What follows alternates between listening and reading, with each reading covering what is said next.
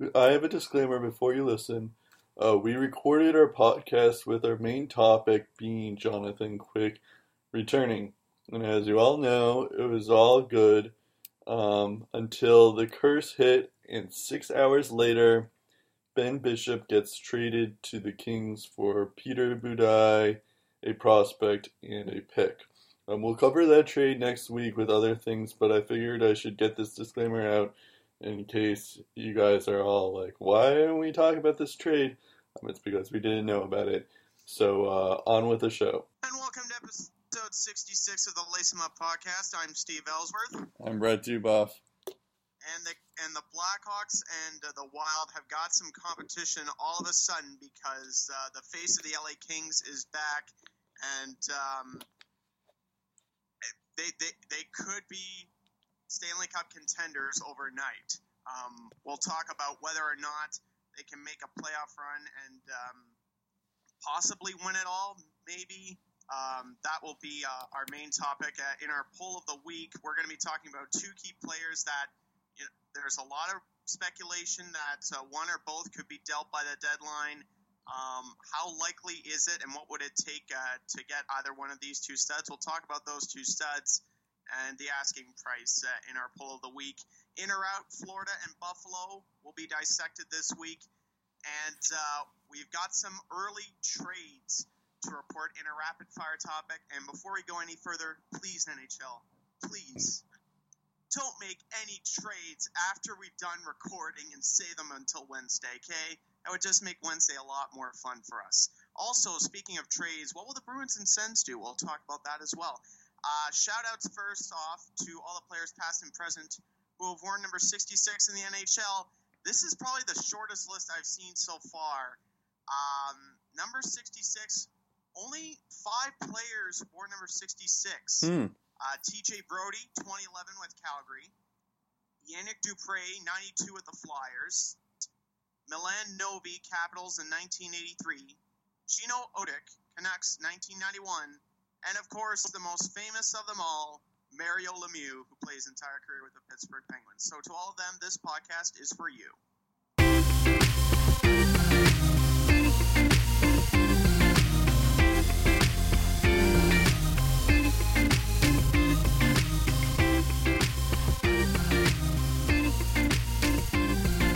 And now, it's time to lace 'em up. Here's Brett and Steve. I was about to say, I knew that Mario Lemieux is the big one there. The obvious one, yeah. Yeah. Okay, let's get going. So Steve just let it off here with Jonathan Quick returned yesterday against the Anaheim Ducks. The Kings won 4-1. They are currently, we talked about them last week in the in or out section. I remember I kept on saying how, well, they don't have Jonathan Quick back. Who knows when he'll return? And it just turns out that he came back this week. The Kings are 3 points out of the wild card and 10 points behind Anaheim. And that's the third place in the Pacific. Or Anaheim has the third place in the Pacific. So, this instantly makes them a contender. And you never know with the Kings here. What does this do for the Western Conference playoff picture? Because they are close for the wild card, but they are, as I just mentioned, 3 points back from the wild card, which I guess they do have, which is fine for ground to make, and they can do that definitely. Mm-hmm. I just don't. It'll be tough because let's see here, Calgary. It's really if Calgary and St. Louis or Nashville can keep to that, can keep those spots. So what is this? I assume you think this means that LA is a Stanley Cup champion, right? Well, look, Jonathan Quick gives this team a legitimate shot of winning the Stanley Cup when he's healthy, and he's healthy again. He stopped 32 of 33 shots in a 4-1 win over the Ducks. They were trailing 1-0, but he kept his team in the game for most of it until they were able to pull away in the third period. That's what this guy does best. And I would argue does that better than any goalie in this league right now, not named Brayden Holtby or Carey Price. And with 20 games left in their schedule, their Kings are 10 points back, or at least 10 points back of the Sharks for first in the Pacific. So their chances of winning a division title are pretty much out the window at this point. So, maybe they can overtake Anaheim, but I think they're going to be a wild card team at best. If I'm Nashville, if I'm Calgary or St. Louis or anyone trying to chase down or lock down a wild card spot, I'm very, very worried about the LA Kings right now. Because with Jonathan Quick, I think they're primed to make a postseason run. And if they get in, Chicago and Minnesota better be worried. Because in my opinion, it's been a two-horse race between both of those teams. And one of those two teams is going to reach the Western Conference Finals, because the way that those two are playing, they're probably going to face off in the second round, because I don't see either of them being a wild card team. In which case, you'd have to go through the divisional round, and they'd probably score off in the second round. They're too good not to face off in the first round as well. So if I'm Chicago and Minnesota, if LA gets in, I think they could be very, very dangerous. I'm hoping that they miss the playoffs, because if they have a shot to get in, I think they can do some serious damage. And I think the Kings, they're going to see if they can try to make a move or two at the deadline to kind of help bolster their offense, because they're extra motivated after their first round exit last year. Now that they've got Jonathan Quick back, they have a pretty good defense already. Alec Martinez is having a big year. Kopitar, as usual, is leading the charge offensively. If Tyler Toffoli can get his game going, if Jeff Carter can keep up the pace, I think this team has a very good chance of making a playoff run. And Jonathan Quick makes that all the more realistic now. Yeah, we just mentioned last week about how Jeff Carter has had a great year. Anze Kopitar is just picking up. Tanner Pearson, I don't know if we mentioned him last week, but he's also been pretty good for them too. Yes. And it's also kudos to Peter Budaj for it being the fifth.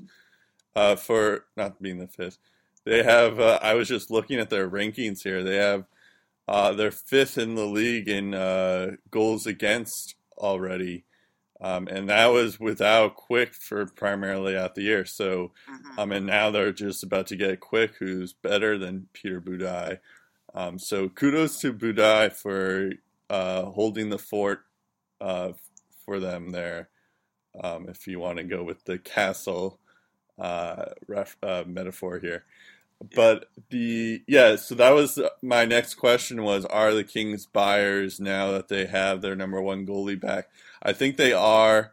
It's just we need to see, it might be too late, but I assume they were already buyers before Quick returned because they were anticipating this. So we'll have to see what they get, what kind of players they get. I would guess maybe some depth forwards. They're 24th in the league in goals per game, so there's a chance they can try to improve that statistic if they get a winger or a center there. And you also mentioned how they're deep, they're a dark horse candidate now. Whenever they make the playoffs, they're always they're always Stanley Cup champions. That's what they did the last time they were in. But I feel I don't know if their magic I feel like their magic will run out. It's hard to win a Stanley Cup. You have, now the Sharks are better. You have they're confident they're not gonna slip up like they did the second to last time LA beat them, but with that reverse sweep thing. So, and Anaheim's doing good. Edmonton's better. Chicago and Minnesota are also good. So it's going to be tough for them to go out of in the Western Conference. But I'm not saying it's not possible because I have seen it before with this LA Kings team, and they're mostly the same guys too. So with Kopitar, Jeff Carter, Quick, Doughty, all those guys. So I'm not saying it's impossible. I just don't know if it's going to happen again, just because it's tough to win a Stanley Cup more than once, although they've already done it twice. So we'll see. What's also interesting is the amount of pending free agents that they might want to take a chance on, and it's not really a big list, and it's not all that appealing, besides Shattenkirk, and I doubt they're going to get a defense, and they don't need a defense, and they're fine on defense. I can see them maybe getting a Martin Hansel. He's got 26 points in 51 games. Radim Verbata, believe it or not, he's got 44 points in 60 games, but his last year with Vancouver was terrible, so I don't think the asking price would be too high for him. Although they have a lot of centers and right wingers, so maybe they shop a current player in a pick in exchange for one of those two guys. Another guy that's interesting is Jerome McGinley. He's got 18 points in 59 games, and that doesn't sound appealing. But don't forget, they got LeCavalier when he was on the decline a year ago, so I can see him making a pitch for Jerome. But if the asking price is too high, it's not going to happen because he's a pending UFA. He's going to be 40 on July 1st, fittingly enough. And beyond this year, as far as good hockey is concerned, I don't know how much he's got left in the tank. And he said before, he's open to a trade if it means he's going to a cup contender. And like I said before, the Kings are that with Jonathan Quick in the crease. Yeah, the thing with Iginla is that you're not getting the Calgary Flames Iginla. You're getting this guy. Exactly. You're gonna have to, which is fine. He's still somewhat good, I would imagine. I haven't watched too many Colorado games, I'll be honest, but I would imagine he'd be a good depth guy. But I don't think you're getting like a Calgary Flames guy.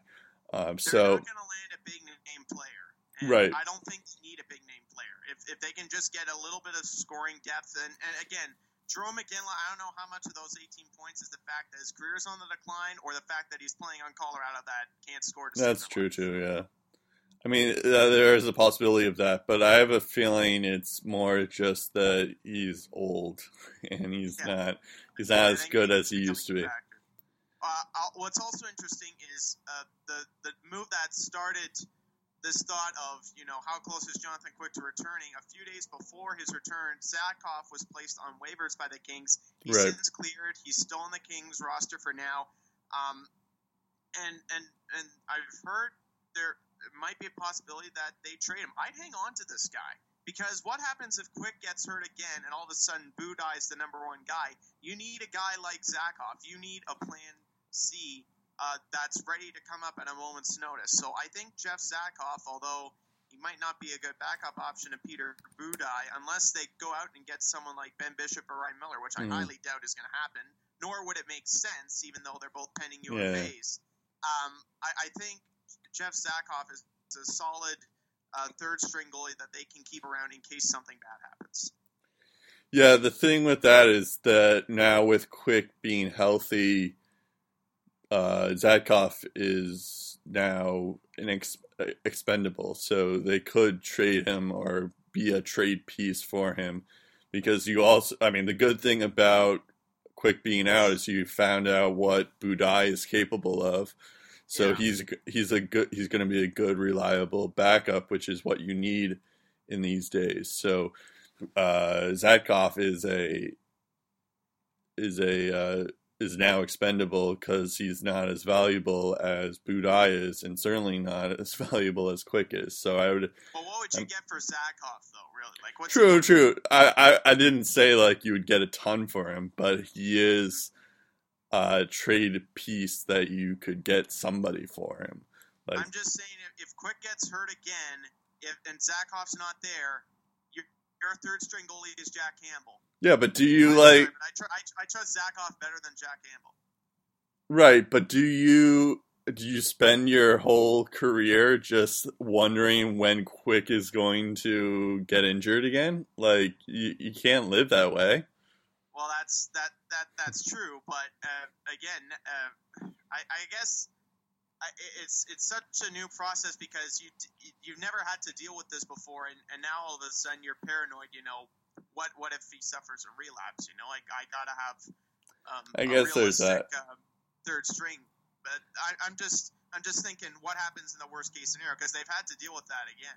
But I guess losing Zakhoff again probably wouldn't be the worst thing because if Quick gets hurt, then he's probably ready to go for next season, and this season's almost over anyway. Right. So. Yeah, that's true. I guess it's. I know what you mean. It's tough because you never know with Quick and injuries and if he is going to get injured again, but I feel like you can't live your life unless you're like, I don't know, if you're worried about Chris Letang, who always gets injured, then you're going to, then you should worry, but isn't this like Quick's first big injury, right? Yeah. So, at least in my memory, yeah. I might be wrong on that. But so I don't know if you have too much to worry about in that sense. All right, let's get going to the poll of the week. This was a great time. This was by far the most people we've gotten. I'm not really sure why. I guess my guess is that people are very into trade deadline this year. My question was, will Matt Duchene or Kevin Shattenkirk be traded? We got 108 votes, which is by far the most votes we got. There's another guess would be that I did this on Saturday. It was kind of funny because I posted this on Saturday. I didn't even expect people to vote because I was just like, I don't know if people will see it. I know there's a lot of tweets at this time, but I don't know if people will see it. I'll be lucky if we only get like 5 votes. And we got 108 votes. So the results are in 41% said that Josh Shattenkirk was going to be traded. 31% think both are going to be traded. They're very optimistic about that. 17% say neither, and 11% say just Duchene. So, I do have some news on Shattenkirk and Duchene, but I'm going to toss it up to you in terms of what do you think about this poll? Will Shattenkirk or Duchene be traded? Well, I think there's more urgency with Kevin Shattenkirk, and yep. I'm gonna jump a little bit ahead. You can. I guess you can mention it. You look at all of the players that have gotten contract extensions with the St. Louis Blues. Yep. And then Patrick Berglund is getting now paid over the next 5 years. He got a new deal, $3.85 million over the next 5 years. He's second on the team in goals with 17.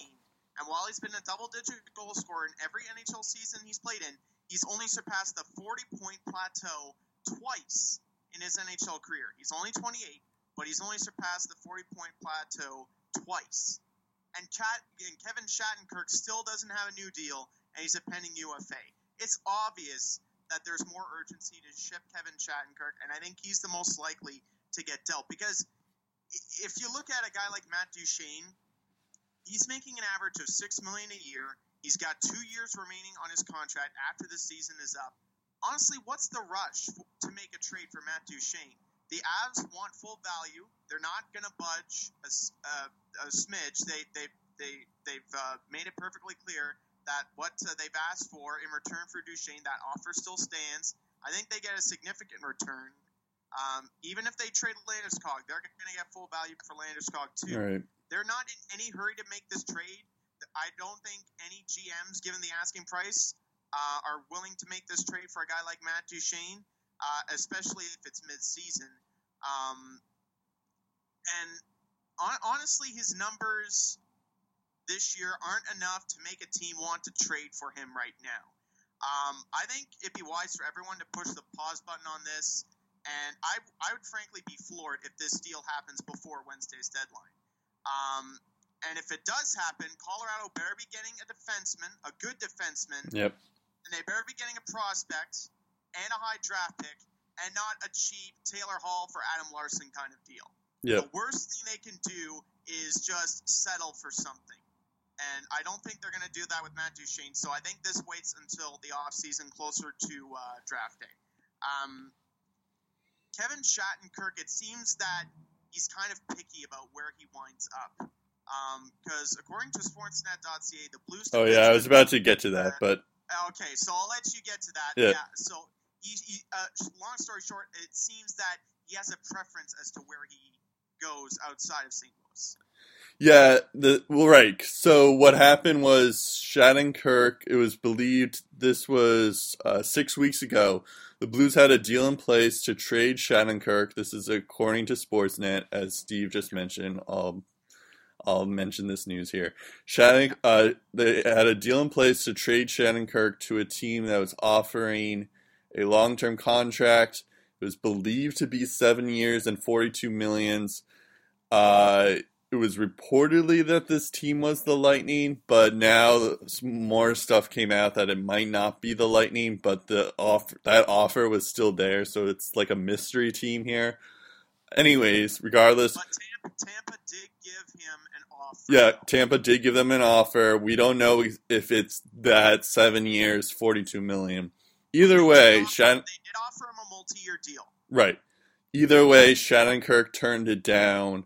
Elliot Friedman has mentioned that Shattenkirk has the Rangers as his number one team. He's from New York, I believe. I think he was mentioning that that was his childhood team when growing up. He was a Rangers fan, and the Bruins are number 2. The thing with this, though, and really great for your Bruins, or you're going to have your heart broken. The thing with this, though, is, well, first off, I don't think he's going to the Bruins. If they want Carlo or McAvoy, that's not going to happen. Forget it. Right, exactly. But, well, I guess I'm thinking of the Colorado Avalanche for that. But I don't know why the Blues would want Carlo. I guess every team would want Carlo and McAvoy. But, I mean, they probably would get, like, Spooner, maybe. Which I would do if we got Shattenkirk. Hold on, I just had the Rangers cap. Oh, here they are. The thing with the Rangers, though, is they don't have a ton of cap space. So they do have the forwards to trade him, but it's going to be like guys like Chris Kreider and Derek Stepan, or even JT Miller. And I don't know if they necessarily want to trade those guys. I don't know if I do that. Yeah, exactly. They're in the playoff hunt. I don't know if they necessarily want to do that. The other thing about, it's great that, I guess, because Shattenkirk has a no-trade clause, and this would be the only team that Shattenkirk would want to go to, which is good, but it's going to be, like, maybe the Rangers just have to load off some pieces in order to fit him under the cap. And I'm not sure if they want to do that per se, especially if they're in the playoff hunt right now. I mean, they could do it. It's just, like who doesn't want a top end defenseman, especially when all the rumors is that this is the only team that he wants to go to. So, and he's a free agent, and he controls his own destiny. Exactly. Sign him as a free agent. You don't have to trade anybody. Yeah, that's true. He's a free agent next season, but the Blues might be desperate to get rid of him. Again, the Blues are also in playoff contention too, so I don't know why the Blues would do this either.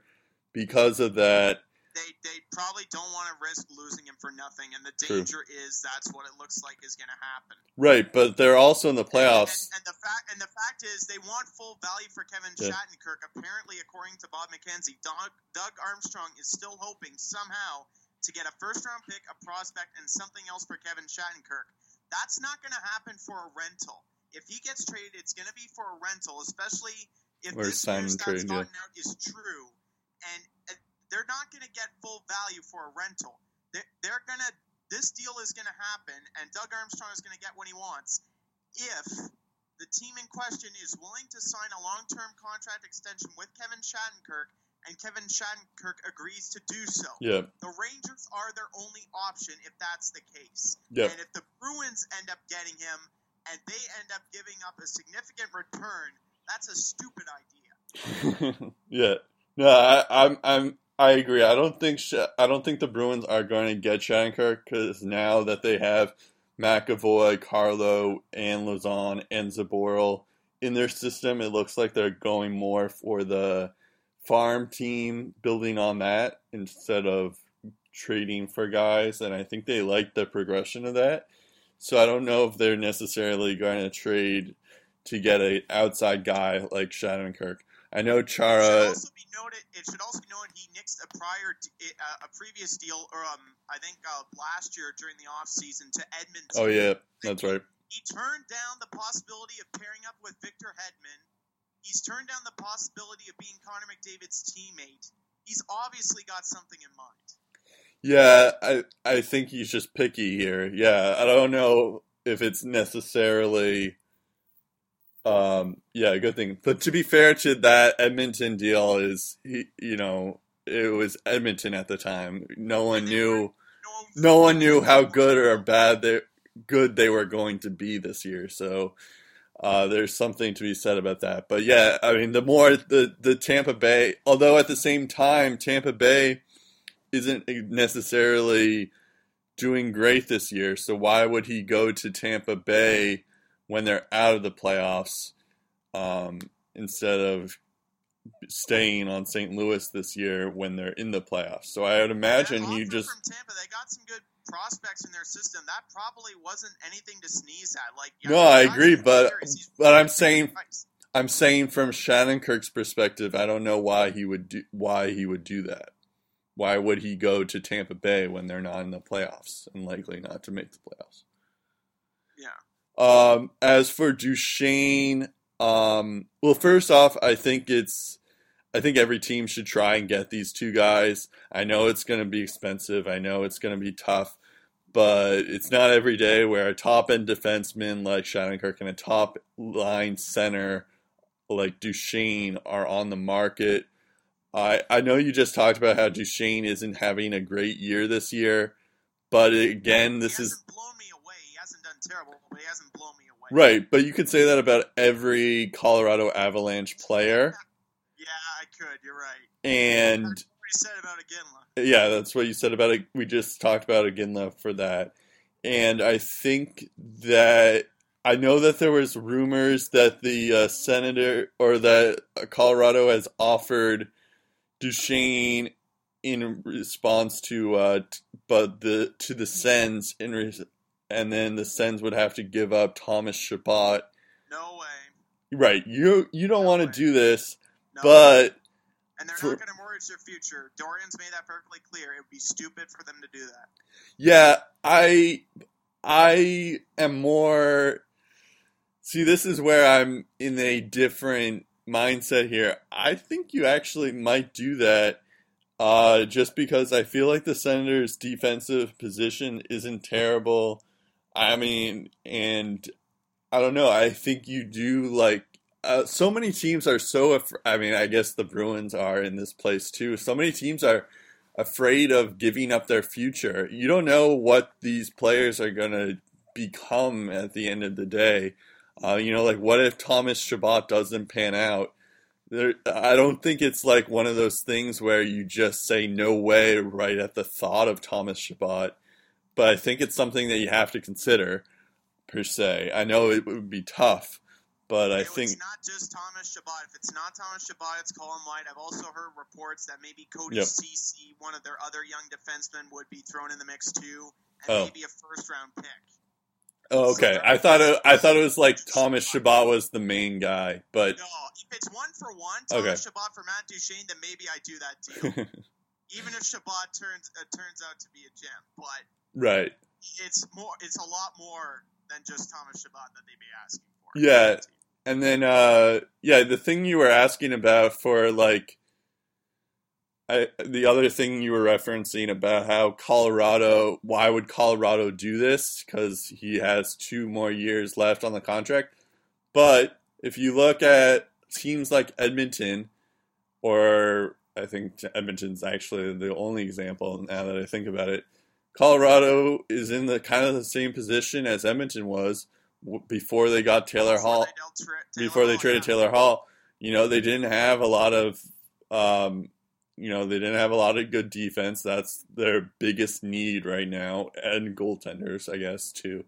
And they have all these forwards that are going to be interesting, and that's why the only thing with that is and that's why Joe Sakic's going to the Bruins, going to the Senators, going to different teams.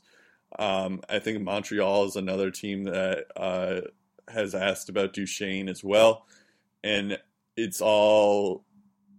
Those teams are, that's why he wants a big market for guys like Landeskog and guys like Duchesne, because he doesn't want to become Edmonton again for another year. Interest. I don't mind Sakic doing that at all. He wants to see where teams are at and what they're willing to give up. And I think, don't blame him for that either. And I think like that, it is the least reasonable for the Senators, like in terms of the price for what he wants from the Senators and what he wants from the Bruins. But it's going to be tough to for both organizations to part with those high end prospects like McAvoy or Thomas Chabot that we're talking about. So I don't know. I think one team's going to make this deal. I'm just saying before Wednesday, no. Yeah, I just don't know if it's net. Yeah, I agree with you. I think a team will deal for Landeskog and Duchesne, but I'm not sure if it's necessarily going to be before Wednesday, or if it's going to be the Senators or the Bruins, who we've been talking about. Was that it? Also, speaking of which, I hate that there aren't as many big trades as there used to be. I feel like there used to be so many big trades, and now it just feels like teams are scared to make any change, which I kind of don't like. But whatever, it happens. I don't know. Do you expect to be a lot of trades before Wednesday? Well, any significant trades, I don't expect there to be too much, because like there have been a couple of significant trades every year. How many of them have really, in the last couple of years, happened on deadline day? They usually happen a day or two before. Right. Well, there was the Ryan Johansson, Seth Jones. Being an absolute yawner, so. Right. There was the Ryan. No, that didn't happen on deadline day. I was going to say the Ryan Johansson, Seth Jones. Yeah, that happened a days before, right? Yeah. And then the Phaneuf trade last year, that was like a couple weeks before the deadline. Yeah, that was February. So, yeah, it was about close to a month before the deadline. Yeah. So, yeah, I guess you're right. There aren't too many trades that happen on the day of deadline day. But we'll be tweeting when they during that day. So let's hope. I also heard that Sportsnet is recruiting Ilya Bryzgalov for some expert analysis. That's going to be fun to watch. That will be fun to watch. I'm going to enjoy every Except as an American, I can't watch. But yeah, it'll be fun to watch. I'll have to find a way to watch it somehow. Us Canadians have it good, man. Yeah, you guys do. You also got Jay and Dan back. Well, and nothing's been made official, but I'm not gonna lie. While it's disappointing to hear that their Fox Sports 1 contract won't be renewed, everyone's first thought was they're going back. Coming back to Canada. Yeah. And we definitely welcome them back if they did. I think Jay has said that Jay has already signed up for Sportsnet or something like that. It might be TSN. TSN might be getting Jay on right now. Yeah. I don't know. Nothing set in stone, but I'd be shocked if both of them don't come back to Canada. I think like they know the Canadian market. The Canadian market knows them. It'd just be a match made in heaven. Yeah. All right, we're getting a little sidetracked here. Let's go to the in or out section. So on Monday, I was looking at the standings at the Atlantic Division, and I noticed that there was a 12-point difference between Montreal, the first place Montreal in the Atlantic, and the last place team Detroit. They had a 12-point difference on Monday. Now it's Sunday. We're recording this on Sunday. It's a 16-point difference, so it is quite a bit more to pick up with. But it's still like a very close race here because you have teams you have Toronto, Ottawa, and Boston fighting for that second spot in the Atlantic. Yeah, only 2 points separate those. Yeah, only 2 points separate them. I think I know that both our teams play today. I don't know if Toronto plays today, but that could change when you listen to it. Yeah, Toronto doesn't play today. But they are... 8 points separate first from fifth as well. 8 points separate first from fifth. But then Florida has started to heat up. They have because of Barkov and Huberdeau, who we just talked about. You have Tampa Bay that's also starting to heat up, even though they don't have Stamkos. But please return soon. My fantasy team needs you, Stamkos. And you have Tampa Bay. Then they're Tampa Bay is sort of doing a thing, and they could come back. You never know with Tampa Bay. And you also have Buffalo, which is kind of surprising for Steve, but I had them as third place in the Atlantic Division. So they're finally proving now that they have everyone healthy, just like Tampa Bay, they're finally back. So we decided that we're going to talk about the 5th and 6th team here, or at least 2 of those teams. Because we talk, I think every episode we talked about the 4 in the Atlantic, either Montreal, Toronto, Boston, or Ottawa. So we're going to talk about the other teams in our division, mainly Florida and Buffalo. Florida, let's start with Florida. They have 66 points. They're trailing Boston for the wild card spot by 2 points. But they have 1 game in hand.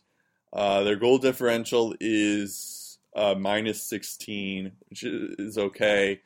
Barkov has, as I just mentioned before, Barkov has 10 points in 9 games since he has returned.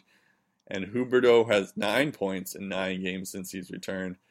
And also another interesting factor into the Florida Panthers, James Reimer has been out playing Luongo. Reimer has a .918 save percentage and a 2.48 goals against average. Luongo has a .913 save percentage and a 2.73 goal against average. It's very close to each other, but it looks like Reimer, I'm not sure if maybe Reimer actually has the starting position now. If he plays like this now. I know it's like he's slightly better than Luongo at the moment, but it's possible that he could be the guy for the future. It's not like Luongo's ever getting younger. So, what do you think, Steve? Are the Florida Panthers in or out?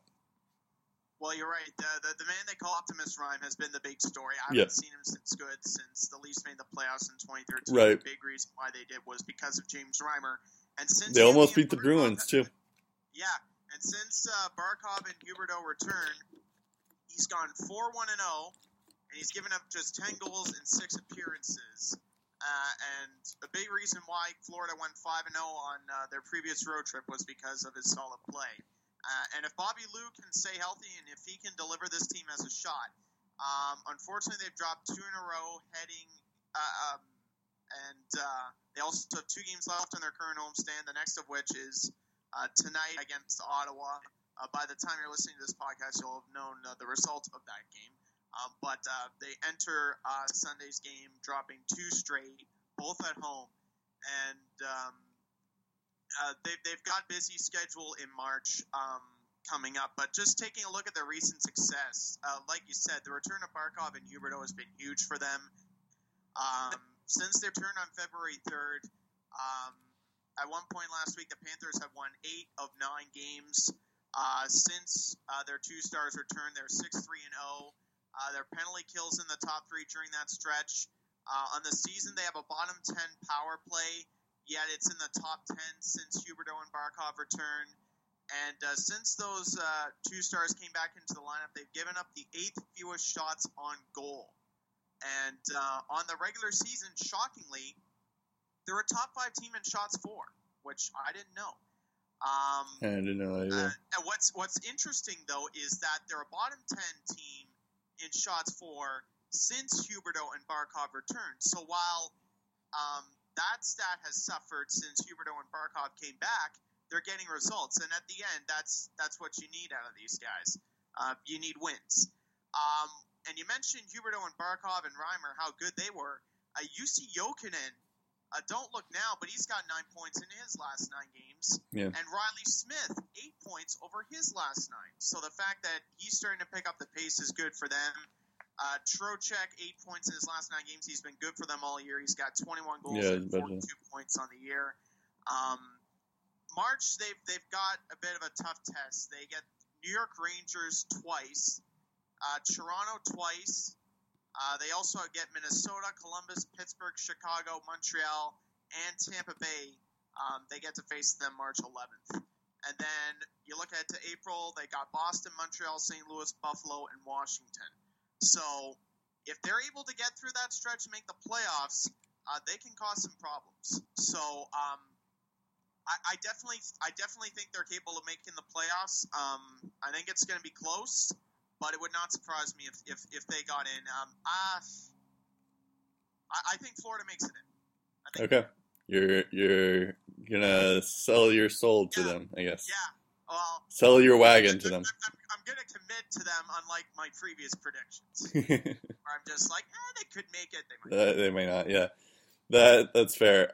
Yeah. More decisive this week. I think, as I just mentioned, I think the Barkov and Huberdeau returns have helped them a lot, and I think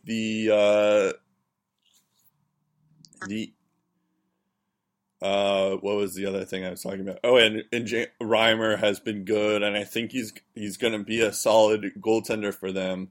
And I think he actually will have the starting position by the time next year, which will be cool too, because he's been in the league for a while, and he's always been like the backup or maligned in Toronto. So if he gets his own team and starts his own team, I'll be all for that. The thing with Florida Panthers, and we'll talk about this with Buffalo too, is that there aren't too many wildcard spots right now. Yeah. They aren't really in a great position because you have Montreal, Ottawa, Toronto, and Boston who have somewhat of a lead. Boston and Florida, to your point, they're only 2 points back. Separates them. Yep. And Buffalo and Tampa are just 6 points back of the second wild card spot, so they're not out of the run. Yeah. So the easiest way for them to make the playoffs is finish in the top 3. And out of Montreal, Ottawa, Toronto, and Boston, it's going to be tough to really find a spot in that top 3. And the thing here, though, is like if you look at the Metropolitan Division, Columbus is currently in 4th place in the Metropolitan Division. Yeah, so they had the first wild card. They have 81 points. Yeah. Montreal has 74 points, and they're leading their division in the Atlantic. So that means that you're automatically... So these teams are fighting for the 3rd place in the Atlantic and the last wildcard spot. Those are the only 2 places you're doing with. And you also have the Islanders, who have 68 points in there too. So it's not going to be easy for teams like Florida, Tampa, Boston to get in because of that. And that is assuming. I'm assuming that Boston's going to keep on winning, but we don't know. That's for sure. So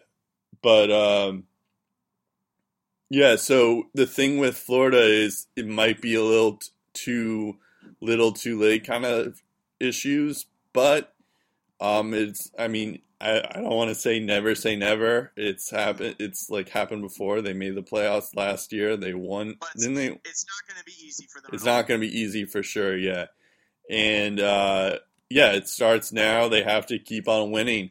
That's the thing, and just have to hope that either Boston, Toronto, or Ottawa falls out somehow, which is certainly possible. 13 points separates the first wild card from the second wild card, so technically they're fighting for one wild card spot if they can't make the top three. Yeah, and they so won't be able to catch Columbus. So I know I got on you for not being committal, so I'm gonna say I think Florida is out of the playoffs. Florida's out, okay. I'm gonna put my thing in there. Yeah. Buffalo. Let's talk about Buffalo. You think they're gonna make it in? I was joking at the beginning of the year, but I don't think they will. They're 62 points, trailing Boston for a wildcard spot by 6 points with equal games in hand. Their goal differential of minus 23. I also wanted to. I just wanted to mention this in because you laughed at me at the beginning of the year when I had them in the playoffs. I don't think they're going to make the playoffs, but they are certainly close. I just don't think their goaltending is good. They have a goal differential of minus 23. I also wanted to mention that Eichel has 34 points in 40 games. That's pretty good. I know he's not McDavid good, but if he played a full season, he'd be that would put him in like the top 10, right, on that pace. So that's pretty good. Ristolainen has 33 assists. I can already save you the trouble. I think they're out as well, but just because I was saying it's going to be tough for Florida, and Florida has a 4-point lead on Buffalo, so it's going to be it's going to be even tougher for Buffalo to get in. But I do like the progress that they've made this year. It seems like they've made the jump. They're not like a laughingstock anymore. Yeah. I think they're going to be out for a different reason. The good news for Buffalo is they've appeared to solve their problems on home ice. They didn't do very well at home to start the year. Since 2017's rolled around, they played 12 home games. They're 8-3-1, which is good.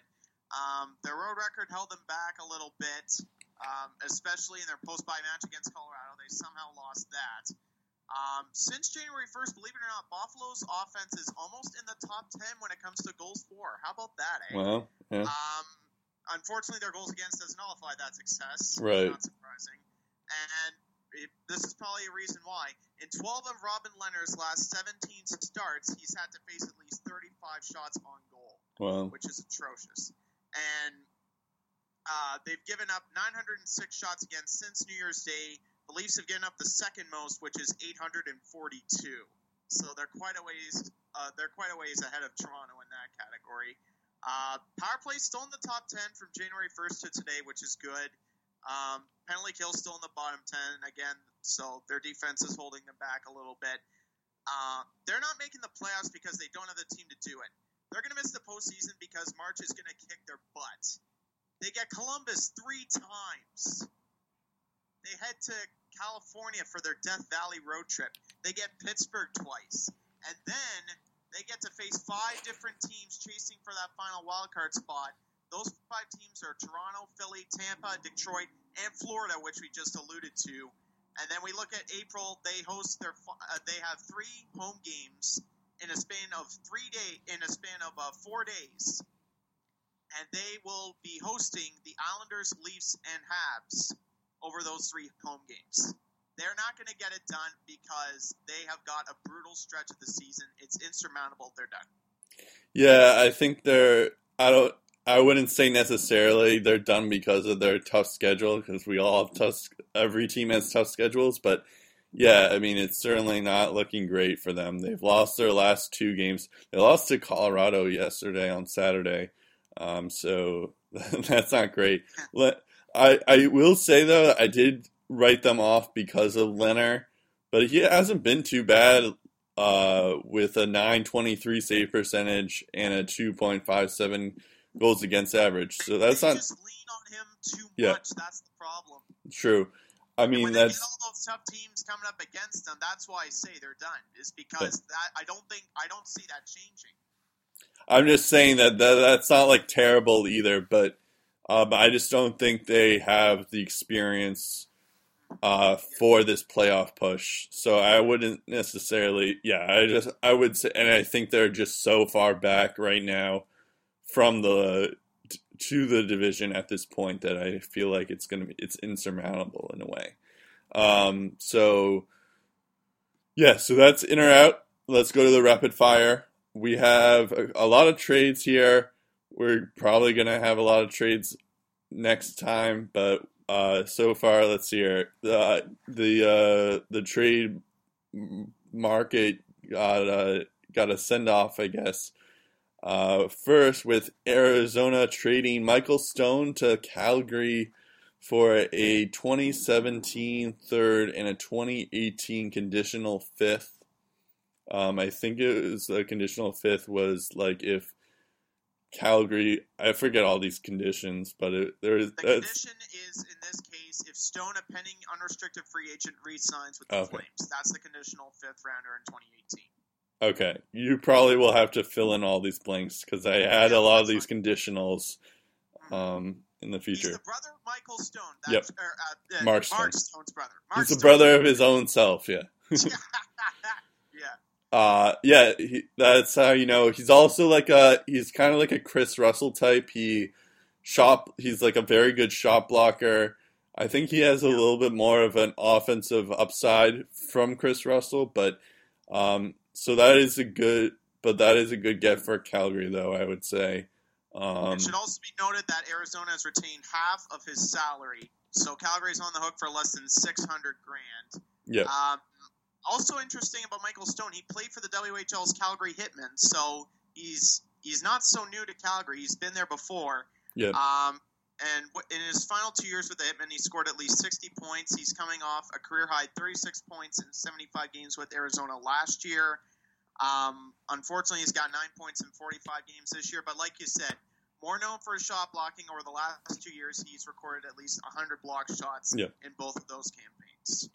Also, I don't know, I guess thinking about this is he worth that much, a third and a conditional fifth? I guess.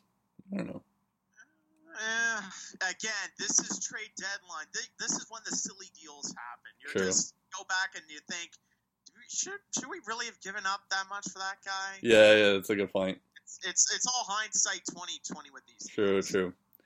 Dallas trades Patrick Eaves to Anaheim for a 2017 conditional second.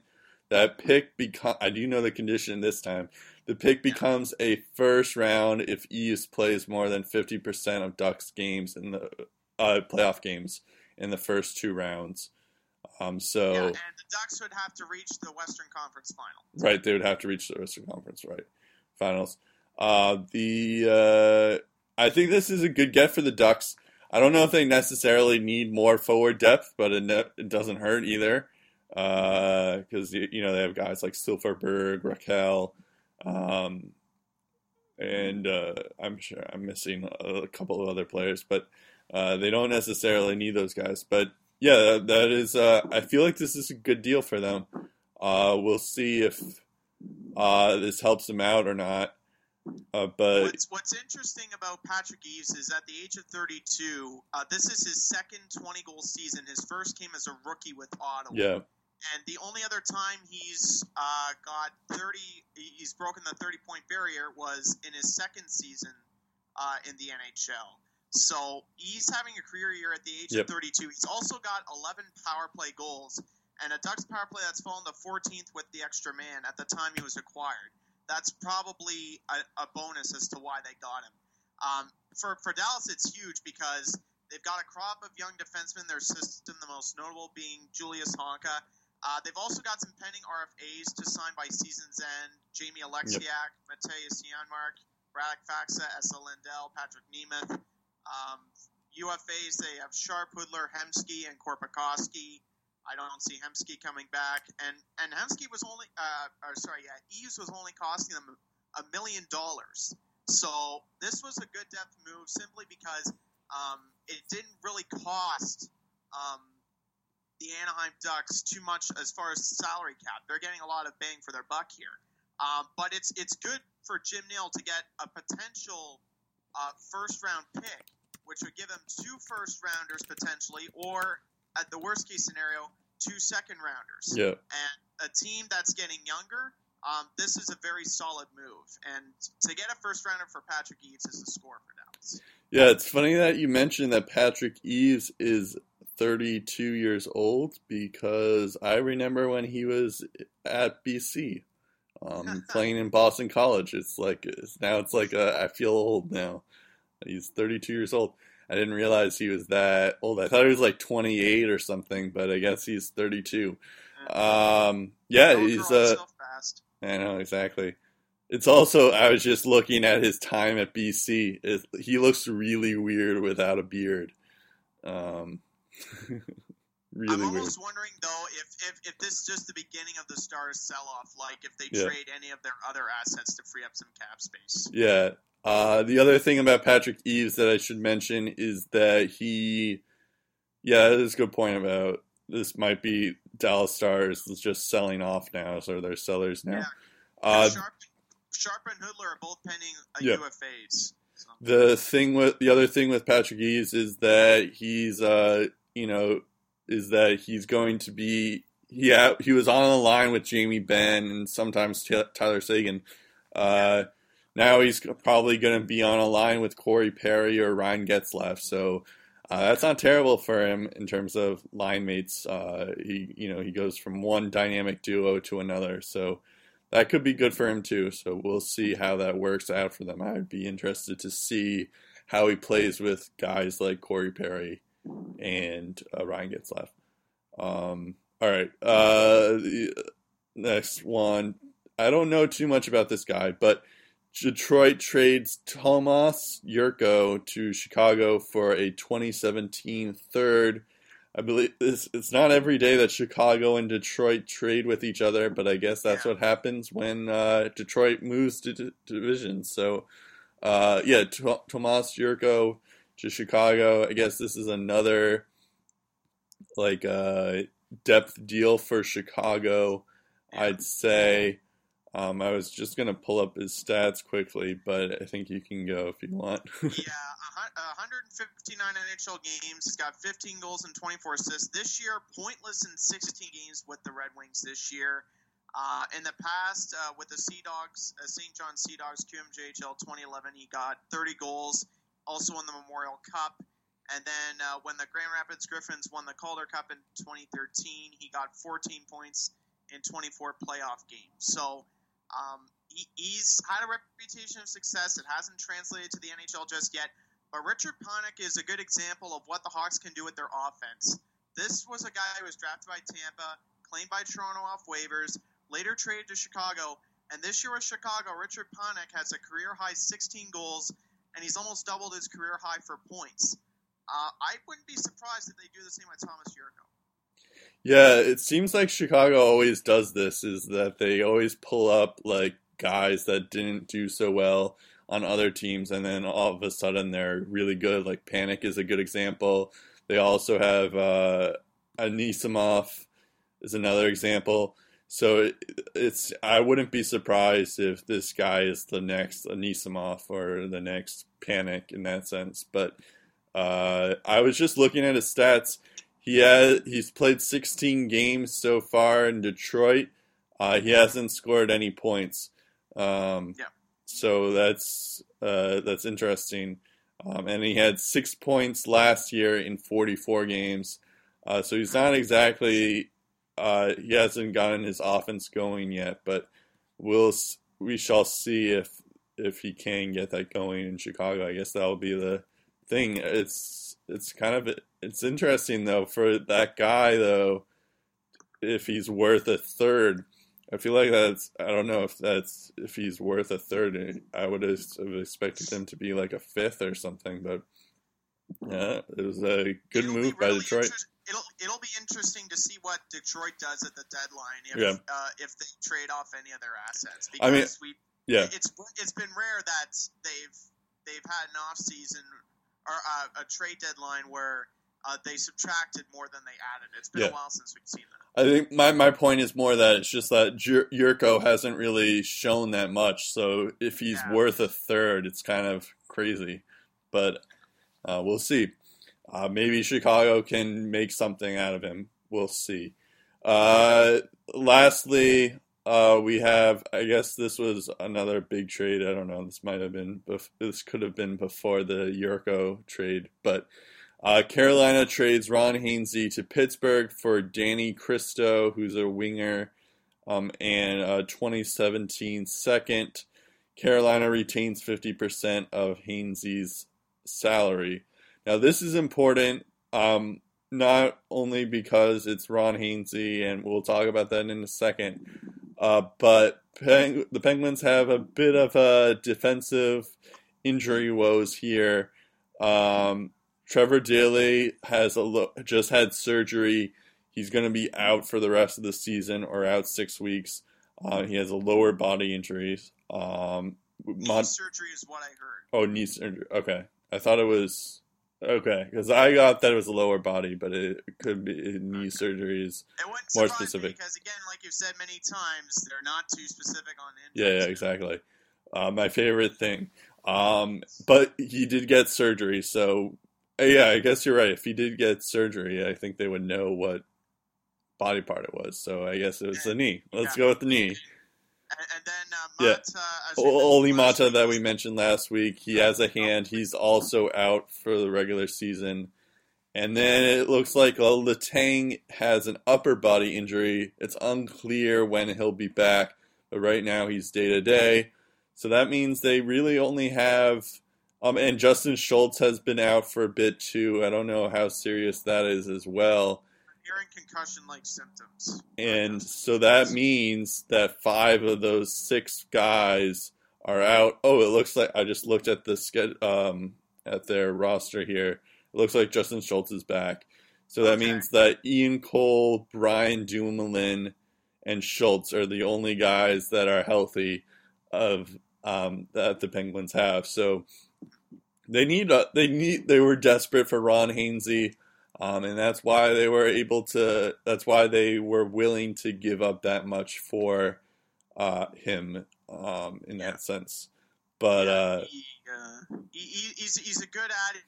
He's a guy you can use on the penalty kill. He's 35 years old, never appeared in a postseason game. And that's it pretty looks cool. like that'll change, which is good for him. I think it's mostly Carolina. It was mostly about the second round pick than Danny Cristo, because you look at Cristo's stats, he's recorded over 20 goals and 40 points over the last 3 AHL seasons. Yeah. But this year he spent time with 3 different AHL organizations, and the North Dakota alumni has only chalked up 15 points in 41 AHL games. So, and Jim Rutherford was very clear. This is all he wanted to give up was Cristo in a second rounder, and he got it done. And if you look at the amount of second rounders Carolina has this year, if you include this trade, they have 3. So it's all about the future for the Hurricanes, it seems. Yeah, that's true.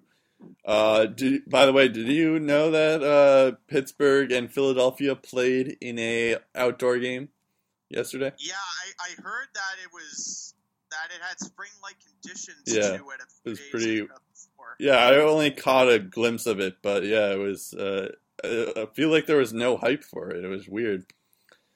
Well, the good news is Crosby didn't get hurt in this outdoor game. He got 2 goals, too.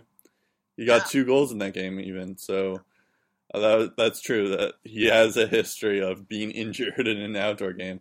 But, so back to this point. Yeah, I think this is a depth move, assuming that Daley and Mata will be back during the playoffs. So this will be interesting this is just more for Ron Hainsey to, just to get a guy out in the defensive thing.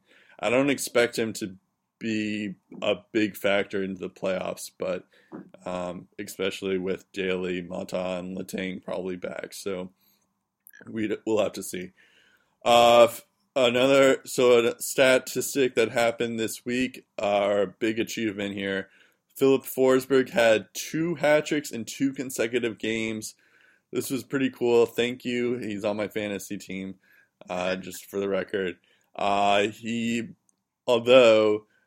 We should note that he had those 2 games. He played Calgary and Colorado, 2 teams that aren't, great, don't have great goaltending. So, it is impressive though. Shots, though, man. Yeah. 6 goals over 8 shots. It's nothing to sneeze at. And also, those 3 goals against Calgary came in 1 period. Yeah, it's also he had a natural hat trick in that game.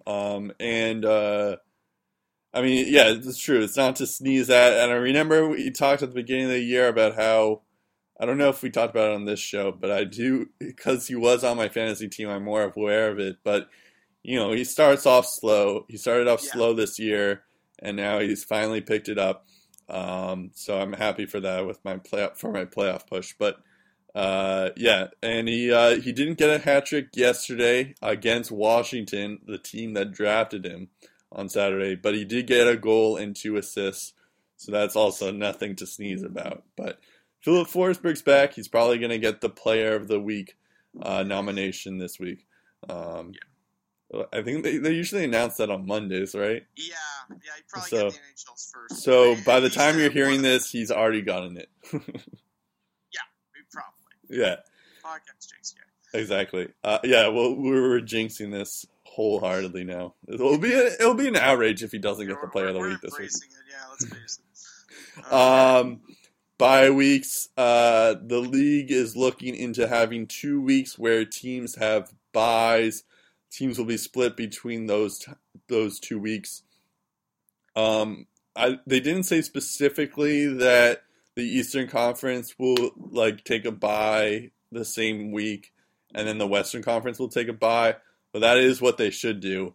That'd be cool, especially with all the games in hand that happened earlier this year when, some teams didn't take byes, and, Toronto had 5 games in hand from Boston.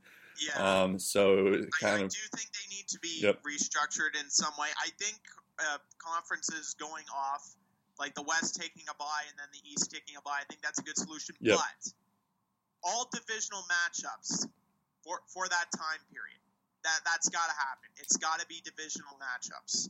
Yeah, that could make it appealing for the hockey fans. Yeah, that would be cool. Especially with how the playoffs are set up, where they thrive on that divisional, or it's all based on the division. So, yeah, I could see that happening too. If you put it in February or something like that, where all the games mean something, that's when the division rivalries really get heated too. Yeah, that would be cool too. Yeah, I agree. I think I like this idea, but I have a feeling that the NHL is going to mess this up, and they're going to take random teams have a bye each week, and they're not going to split it up by conference or by division or something like that. But we'll see if this even is in place or not. But I know it is cool that it is a problem, and the NHL is trying to tweak it to make it work. So we'll see. Although I don't know if are they necessarily going to do it next year? These bye weeks? I'm not quite sure. Well, because it's not like the World Cup's happening next year. I guess there's the Olympics. Right. Olympics are next year, so that'll be interesting. That'll be their own bye week. Yeah. That's probably what they're going to do. That is if they do go to the Olympics. Trouba, I think they will actually, but we'll see. Trouba got 2 games for his hit on Mark Stone. I'll let you rant on this because I was waiting all week for this once I heard the news. All right. Well, your favorite part of the episode. Is, exactly. So sit back and enjoy. Stone is trying to pass the puck to Carlson, who is to his right. The pass is made. He's looking at his teammate. Trouba's coming in to make the hit on Stone. Player 61, as Paul McLean would say, player 61 is trying to make a play here. Do you think he has 1 second to pay attention to what the Jets defenseman is about to do to him? No. He's got very little time to avoid the hit. Trouba makes contact with Stone's head. Clear shot to the head. It's with his arm/elbow. This is not a hockey hit. It's a clear hit to the head. How is that only a 2-minute minor? It should be 5 in a game, and the NHL should be giving a lot more than 2 games. I would have been satisfied with 5 games. I'm more upset the fact that it was only a 2-minute minor. That is 5 in a game, no questions asked. Yeah, he's a first-time offender. The fact that Stone left the game and didn't return just really annoyed me. The fact that it wasn't 5 in a game. Because Ottawa lost arguably their best player at that time. So, and this, again, it's not a hockey hit. It's not a 50-50 hit. It's a straight-up headshot. Doesn't belong in the game. 2-game suspension does not signal the fact we need to get rid of these plays. But again, it's just the fact that it wasn't 5 in a game that just really irritated me. Because a 2-game suspension doesn't benefit Ottawa at all. A 5-minute major penalty that leads to a 5-minute power play, at least a sense of a chance to make the Jets pay right on the spot. And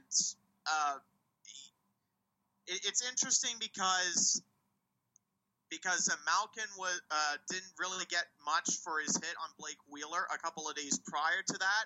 I'm not sure if that had anything to do with that at the end of the day when it came to discipline of Jacob Trouba, but just a really iffy call. I find it interesting because usually they lower the suspension because it's because the player turned out to be okay and a first time offender, which is true for this one, but Mark Stone got injured, so it is interesting why he got 2 games. It should have been at least 5 games, I would say. I think you would be okay if it was 5 games, right? So it was. Yeah, I'd be satisfied with 5 games. I would. Before we go on, I should note, and this news came in a couple hours before we recorded.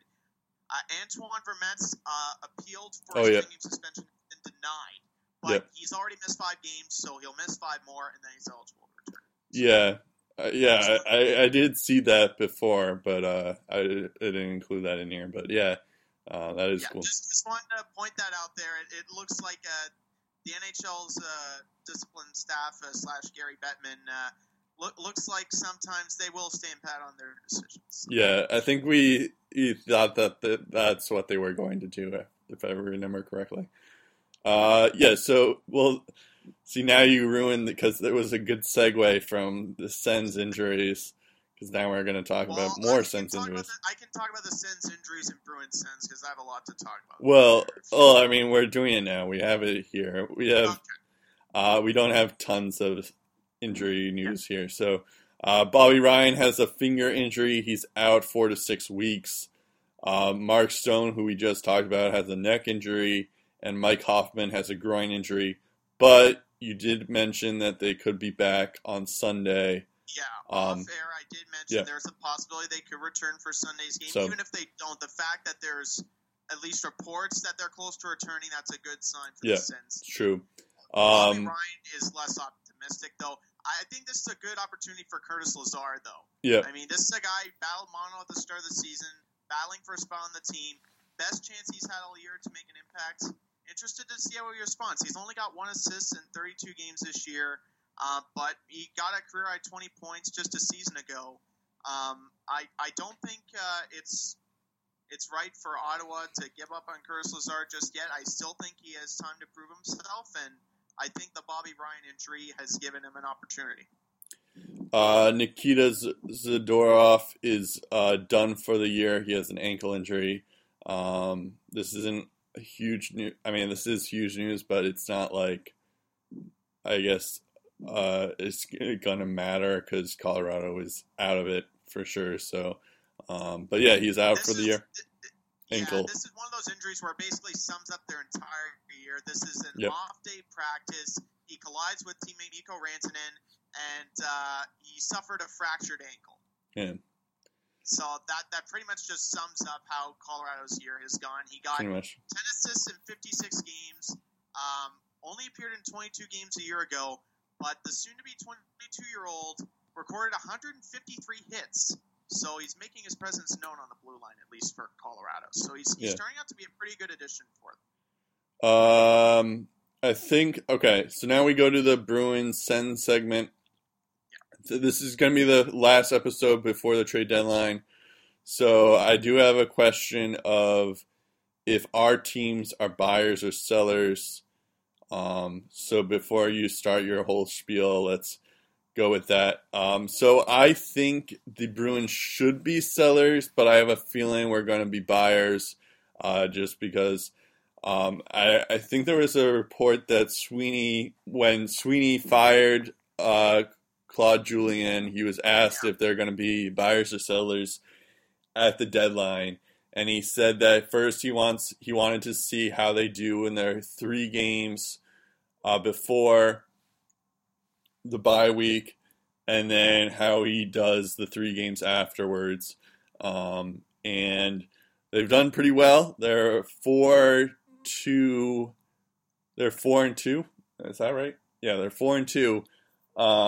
So that's not terrible. But so I think that shows signs that they're gonna be buyers.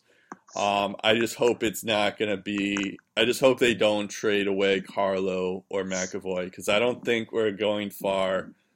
If we are this year, if we are doing that, I think in a couple years we'll be contenders. But this year, I don't think. I think it's stupid to. Although I would, after the past couple of years, I wouldn't mind to be in the playoffs. I just don't think once we're in the playoffs, we're going to go far. So we'll see. But I wouldn't be shocked either way if we make a huge deal or not. The Bruins beat the Sharks 2-1 in overtime. That was their first game back from their bye week. They or what was that their first game? No, that wasn't their first game. No, that was their first game back. Yeah, it was. Yeah. They beat them in OT. This was a huge win for them because it was their first game back, and it's the San Jose Sharks. They're not like a terrible team. So that was a huge statement win. They came back from the bye. They didn't let that bother them that they were back from a bye. So all that stuff was great for them. And it should also be noted, in 2 games against Brent Burns, he only got 1 point against the Bruins in those 2 games. So yeah, that's a huge I think that had a huge part into why they were able to beat the Sharks both times. Then they played on Wednesday, where they faced off against Anaheim. By the way, it looks like Gibson is on the injured reserve. He didn't play last time, but explains why we're seeing more of Bernier lately. Yeah, exactly. So this Bruins game was quite interesting because of how the refs played. There was this, I think it was in the second period, it might have been in the first, but Pasternak had this goal. It was like shot, and they called it off because of goalie interference, where Marchand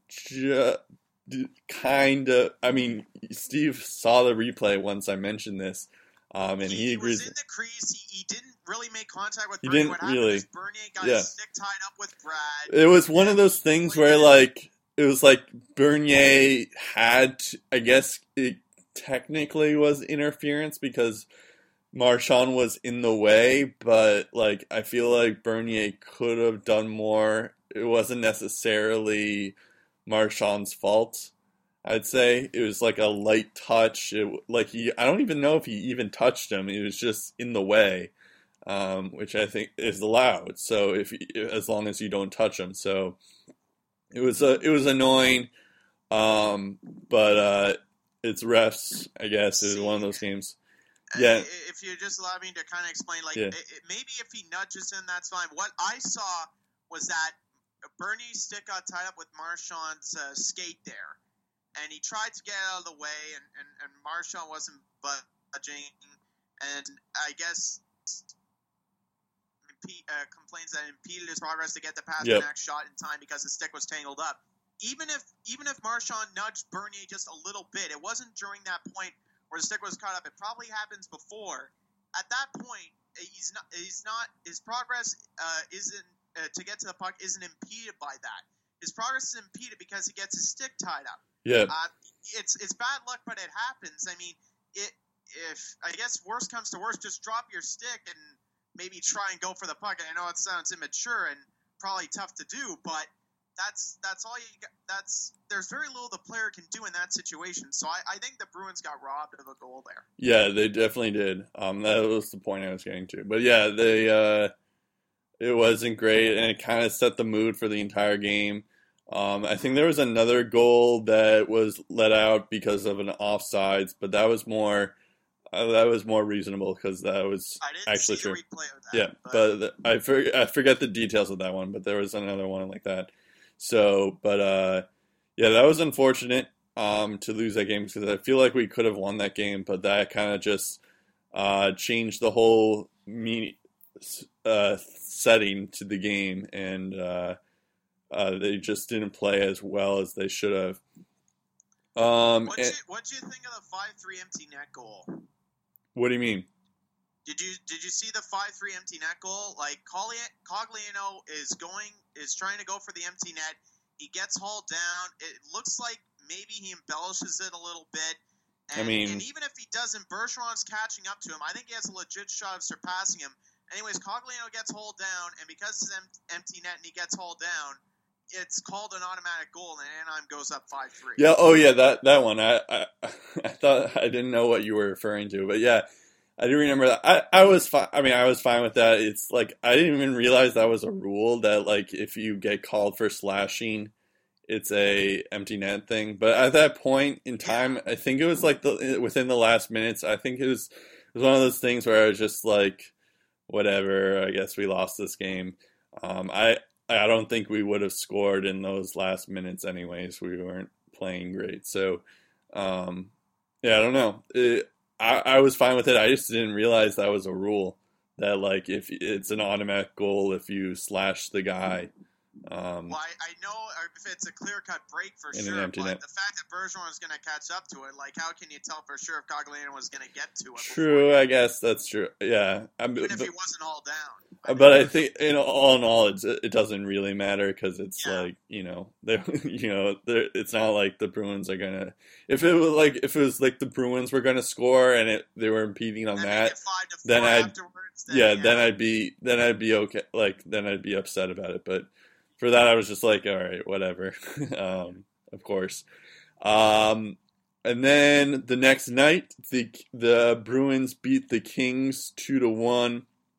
Oh no, 4-1. It was actually 4-1, but they added 2 empty netters, so technically it was 2-1. Yeah, it did feel like 2-1 because it was 2-1 for most of the game, but it was that's right, it was 4-1. And they had 2 empty netters, which you don't see often either. So that was cool. The Bruins are doing well. I'm slightly more optimistic, about this team than I was in seasons past. But I don't know. It's kind of like I feel like it might be a too little, too late kind of thing too. I don't know if we'll make the playoffs, but I do like what we're seeing. And even if we don't, it's cool that the Bruins are able to play this well under Bruce Cassidy. It's kind of like they're proving everybody who wanted to keep Claude Julien wrong. So I hope he keeps his job, but we'll see. The Bruins play the Stars. Actually, this is 12:30 right now on Sunday. They're playing like right now at Dallas. So I know what Brett's gonna do after we're done recording. Exactly. We had to record early just because the game was on at this time. So they play Dallas at 12:30. Then they go to Arizona at home on Tuesday. Thursday they play the Rangers, and Saturday they play the Devils. And guess what's on that Monday? It's the Ottawa Senators and the Bruins. So we both have that on our schedule. But the Rangers are the toughest opponent. But we shall see. I look forward to this game tonight. It's Sagan's return, although I guess it's in Dallas, but we'll see that. Yeah.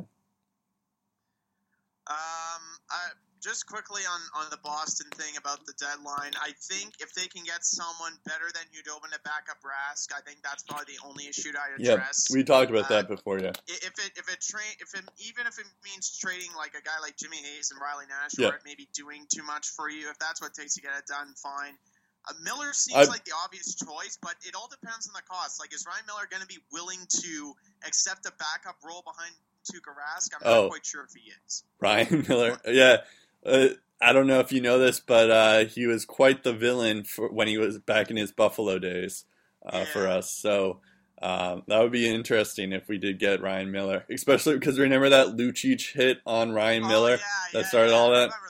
I remember that. It'll be interesting now that Lucic is no longer there. That would be interesting. I didn't think about Ryan Miller there, but yeah. But what do you think of the Ottawa Senators? Are they going to be buyers or sellers? I don't expect them to make any big trades and mortgage their future, like for any long-term solutions. Yeah.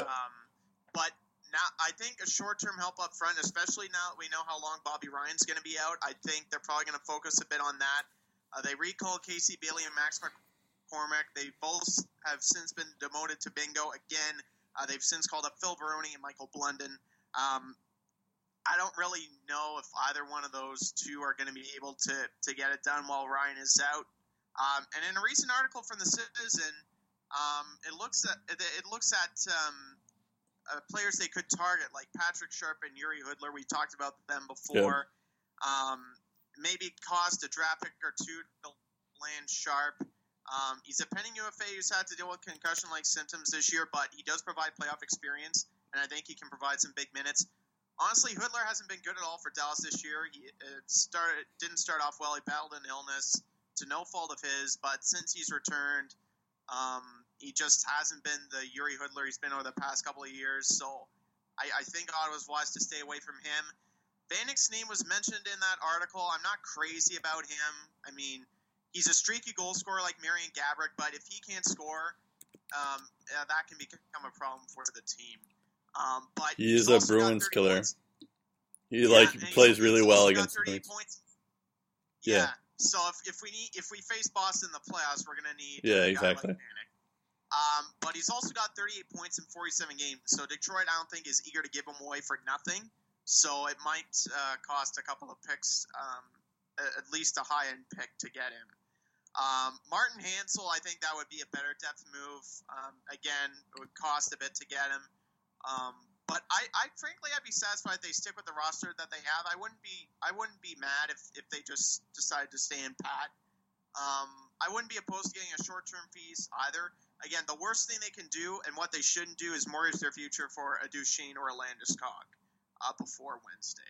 They've got a lot of good prospects, and ultimately Ottawa loses a big chunk of their future if we get either Duchesne or Landeskog. So I think sometimes the best move you make is the one you don't.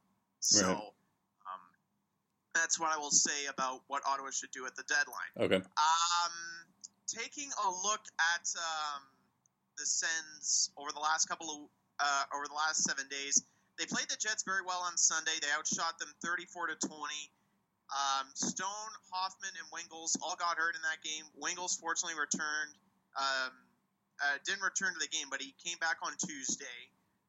As we alluded to before, Stone and Hoffman could play Sunday against Florida. Even if they don't, it's optimistic that there's a chance that they could be back soon. In that Jets game, they were close to tying in the final seconds. Pajot thought that they were able to.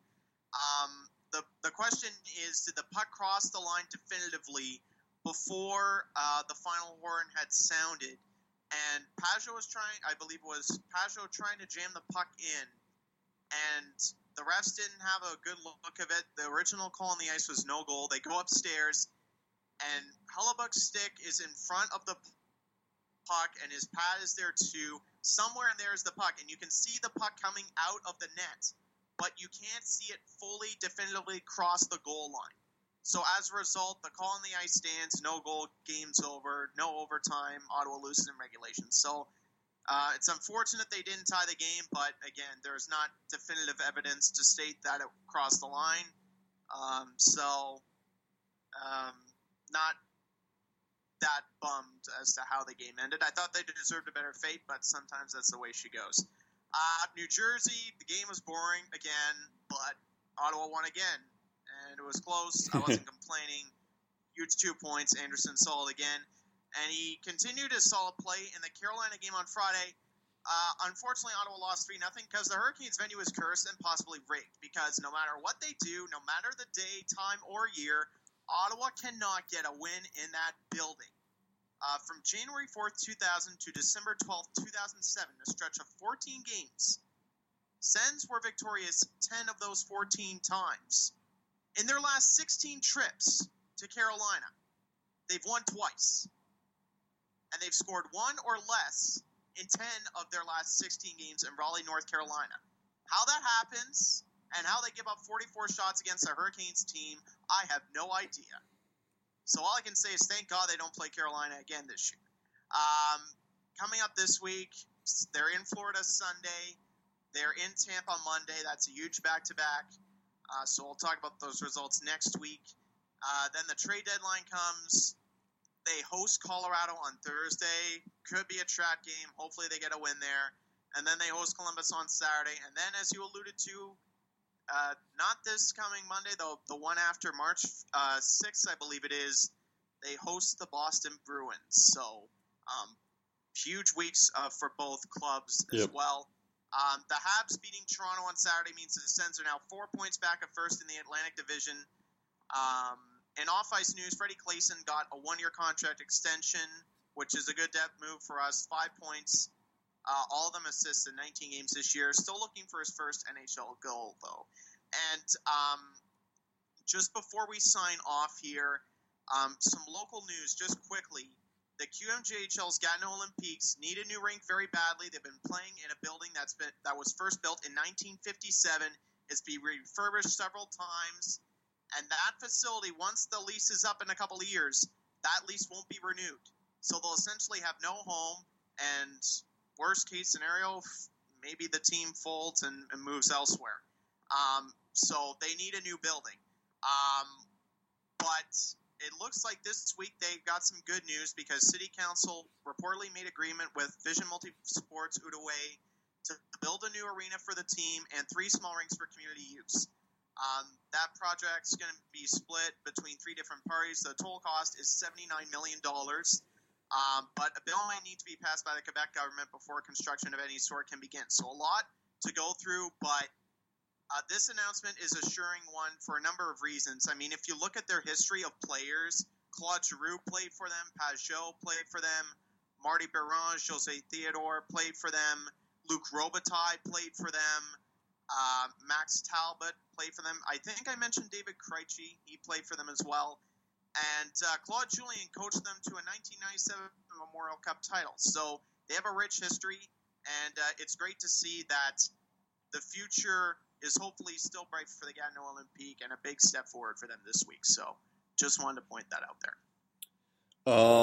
So I just looked at what's happening in the Bruins Stars game, and off the draw, the David Backes and Jamie Benn got in a fight.